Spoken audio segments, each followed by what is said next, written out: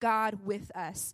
And this is going to be a shorter service today, as long as I can remember to preach shorter, so we'll see how it goes. But we're going to just highlight some of the things that we have been focusing on in God with us. And God with us is hope and love and joy and peace. And so I want to just recap really quickly for us. Let's look in Romans chapter 15, verse 13, and we're going to get into the very first thing today, a reminder for us that God with us is hope.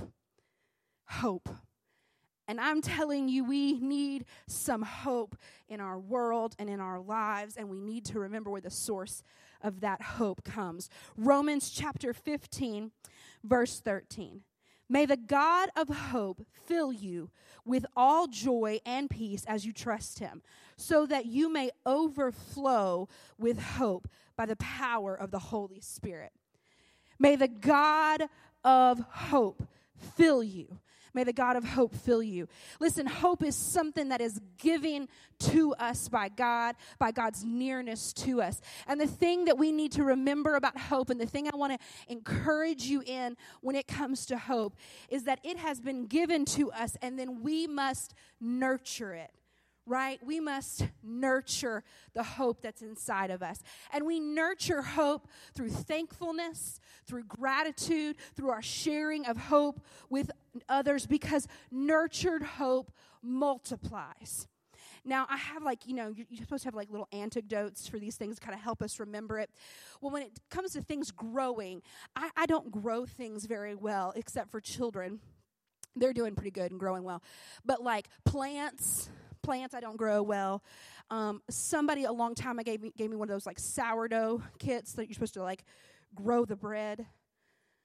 I'm sorry. It went in the trash. It did not happen. I cannot even grow something that you're just supposed to sit on your counter and watch it grow. I can't grow a succulent. They're supposed to need nothing. I can kill an air plant, which only needs air. I don't know how. So I'm going to throw this out there, but I'm speaking completely from things I know nothing about. When it comes to nurturing something that has been planted, right, you have to tend to it, right? You have to water it and then give it fertilizer. And you have to follow the instructions and tend to it so that it grows, right? To some of you, I should have had you give it. Miss Lorraine is a master gardener. She has won awards for her plants. She knows how to make things grow, right? And listen, you have to have somebody who has the patience to nurture it. It's hard to nurture hope when we are living in a hopeless world. When people live in, this is the worst. There's nothing that could be worse. And we live in a hopeless place. But we have a hopeful God who has given us hope. And so we have to nurture that hope by gratefulness and thankfulness. And so we water hope by gratitude. Thank you, God, that I have something. Thank you, God, that you have given me provision. Thank you, God, for the family and friends that I do have. And we water that hope, and we tend to it, and we nurture it. And as it grows and it multiplies, then it encourages other people. Because sometimes we need another person's hope. And the thing that I've been reminded about throughout this whole series, and I hope you catch today as we're going through this, is that God gives these things to us. But the more that we are together, the stronger all of these things are. And hope is great when we possess it as one person. But when our hope unites with other people's hope, then we can have a hope-filled impact on the world around us. And so it's better when we connect together. So listen, nurture your hope this year. You have to encourage yourself in the Lord and remind yourself of the good things that God has done and be hope-filled. God with us brings love. God with us brings love. Pastor Jeremy preached a great message on this. I want to read for you 1 John chapter 4, verses 16 and 19. So we have come to know and to believe the love that God has for us. God is love, and whoever abides in love abides in God. God abides in him. We love because he first loved us. This is love. God is love. It is love for us. It is love within us. It is love through us. It is miraculous and transformative love. Let me tell you something. There is nothing more transformative than when someone loves you when you are unlovable. There is nothing more transformative than when you are at your most broken, most distraught, worst, that someone looks at you and says, I still love you. There's nothing more transformative than that. And man, I am thankful for the people who have loved me at my unloveliest. That kind of love is transformative. And when we respond to that kind of love, it increases our capacity to then love other people. Man, when I begin to reflect on the ways that God has loved me, it sure helps me love other people. Because when I remember how unlovely I can be, it helps me be loving towards those who seem unlovable, because I am chief among them. And so as we go into this Christmas season and then carry on this expectation of God's return, we have to be bearers and bringers of the love that we have received. We have received it, and we must grow in it, and we must bring it to other people, because this is the love that we have experienced. God with us is love. And no matter how awful someone may be, I have to know and believe, because of my own life and my own experiences, that if they could just know true, transformative, powerful love, that could all change.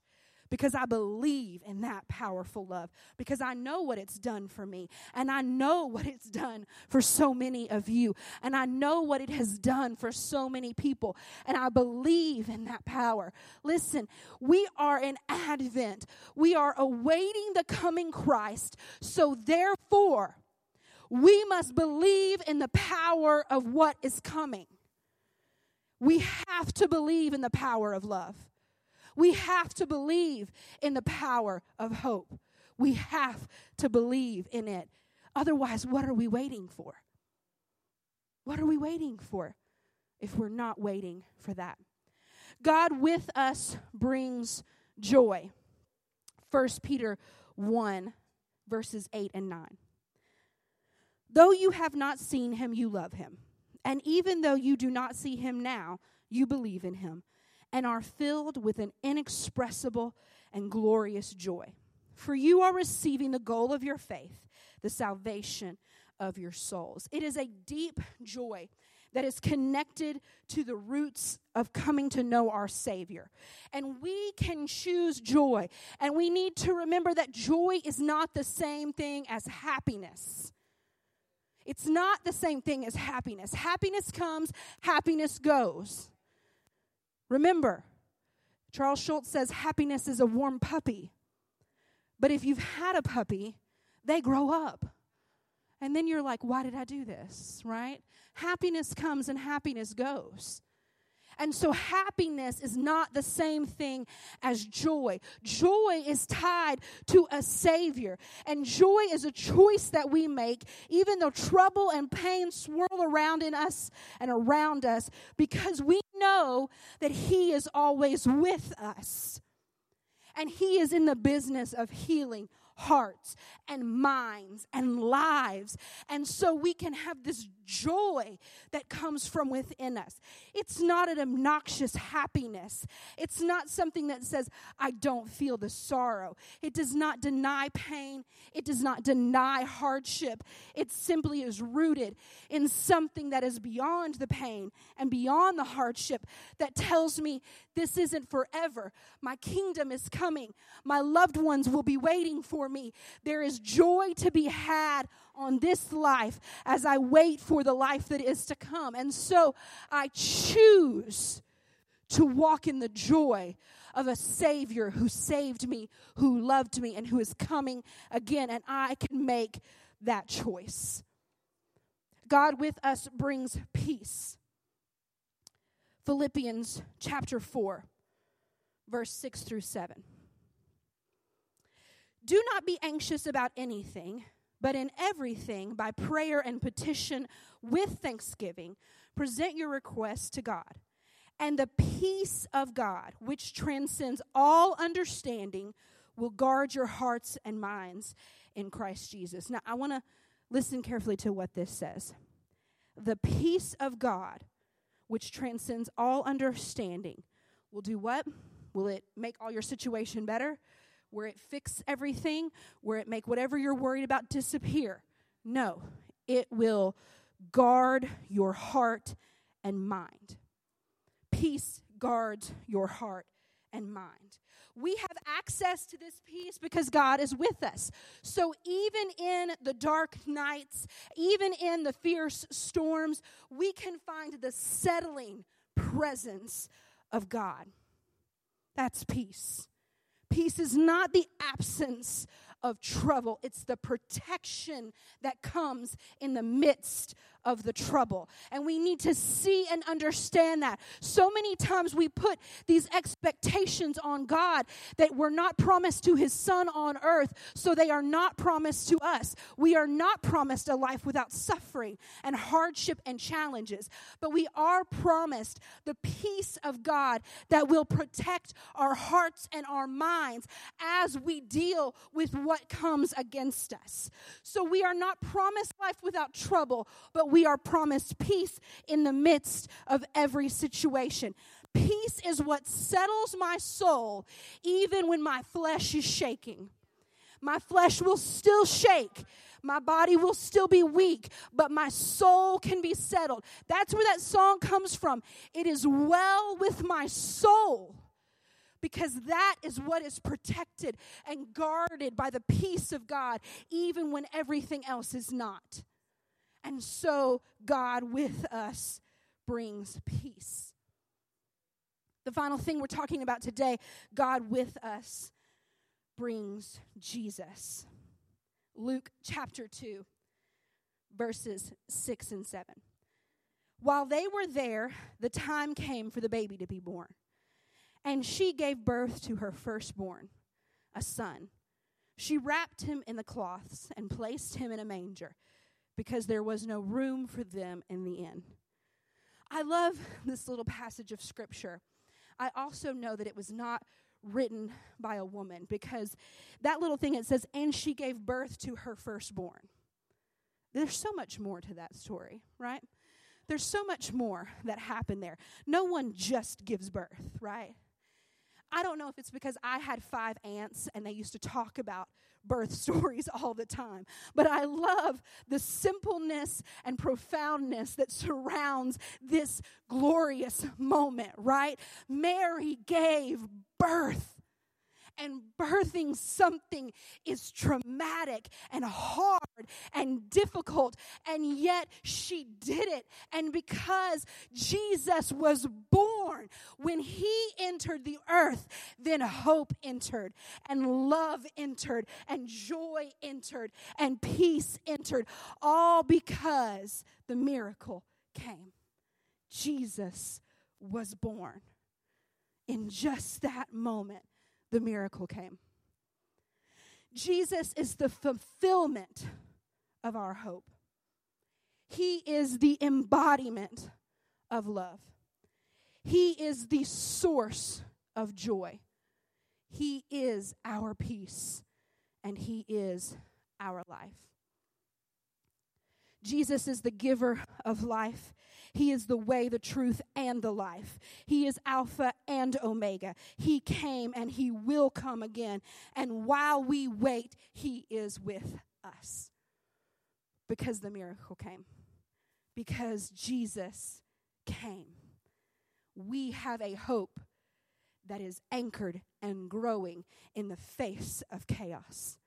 Because he came, we have a love that is rooted not in who we are or what we do, but in who he is, that cannot be changed or destroyed. Because he came, we have an unchangeable, gracious love that we get to experience. Because he came, we have a joy that is not rooted in what happens to us, but is rooted in the faith and hope of a coming kingdom. Because he came, we have joy. Because he came, we have peace that surpasses all understanding. And it guards us and it protects us so that no matter what we walk through, we actually do walk through. That is because he came. What is this life brought to us by God who is with us? Romans chapter 5, verses 1 through 5. Therefore, since we have been made right in God's sight by faith, we have peace with God because of what Jesus Christ our Lord has done for us. Because of our faith, Christ has brought us into this place of undeserved privilege where we now stand, and we confidently and joyfully look forward to the sharing of God's glory. We can rejoice too when we run into problems and trials, for we know that they help us to develop endurance, and endurance that develops strength of character, and character strengthens our confident hope of salvation. And this hope will not lead to disappointment, for we know how dearly God loves us, because he has given us the Holy Spirit to fill our hearts with his love. This is the life that was brought to us, a life of peace and joy and hope and love. This is God with us, not just at Christmas, but every single day. On Mondays, God is hope and love and joy and peace. At the dark moments, God is hope and love and joy and peace. At every single moment, the miracle came. He has come, and now we have hope and love and joy and peace. And I have yet to meet a problem that hope, love, joy, and peace don't help me walk through. I have yet to meet a problem that joy does not walk me through, that hope does not walk me through, that his peace and love do not walk me through. I have yet to face anything that Jesus hasn't walked me through. That is the promise of God with us. Today we are going to partake of communion. And I want to read these couple verses for us as we prepare to take communion. Megan is going to come today, and while we take communion, she's going to be singing a song that she wrote that the Lord gave to her, which is just literally encapsulates everything that this series has been about. And so I'm excited for her to share this with us today. And so as you're taking communions, I encourage you to just listen today to this song and be blessed and encouraged by it. But I want to read these couple verses to us today as we prepare for communion, prepare to wind down this day, go into Christmas. Tomorrow is Christmas Eve. I was already told by several little kids this morning, tomorrow is Christmas Eve, right? It's a good thing. It's a good thing. So let's look at Luke chapter 2. Verses 10 through 14. But the angel said to them, "Do not be afraid. I bring you good news of great joy that will be for all the people. Today in the town of David, a Savior has been born to you. He is Christ the Lord. This will be a sign to you. You will find a baby wrapped in cloths and lying in a manger." Suddenly, a great company of heavenly hosts appeared with the angel, praising God and saying, "Glory to God in the highest, and on earth peace to men on whom his favor rests." And then just some 30 plus years later, Matthew chapter 26, verses 26 through 29. While they were eating, this same baby, this miracle all grown up for us.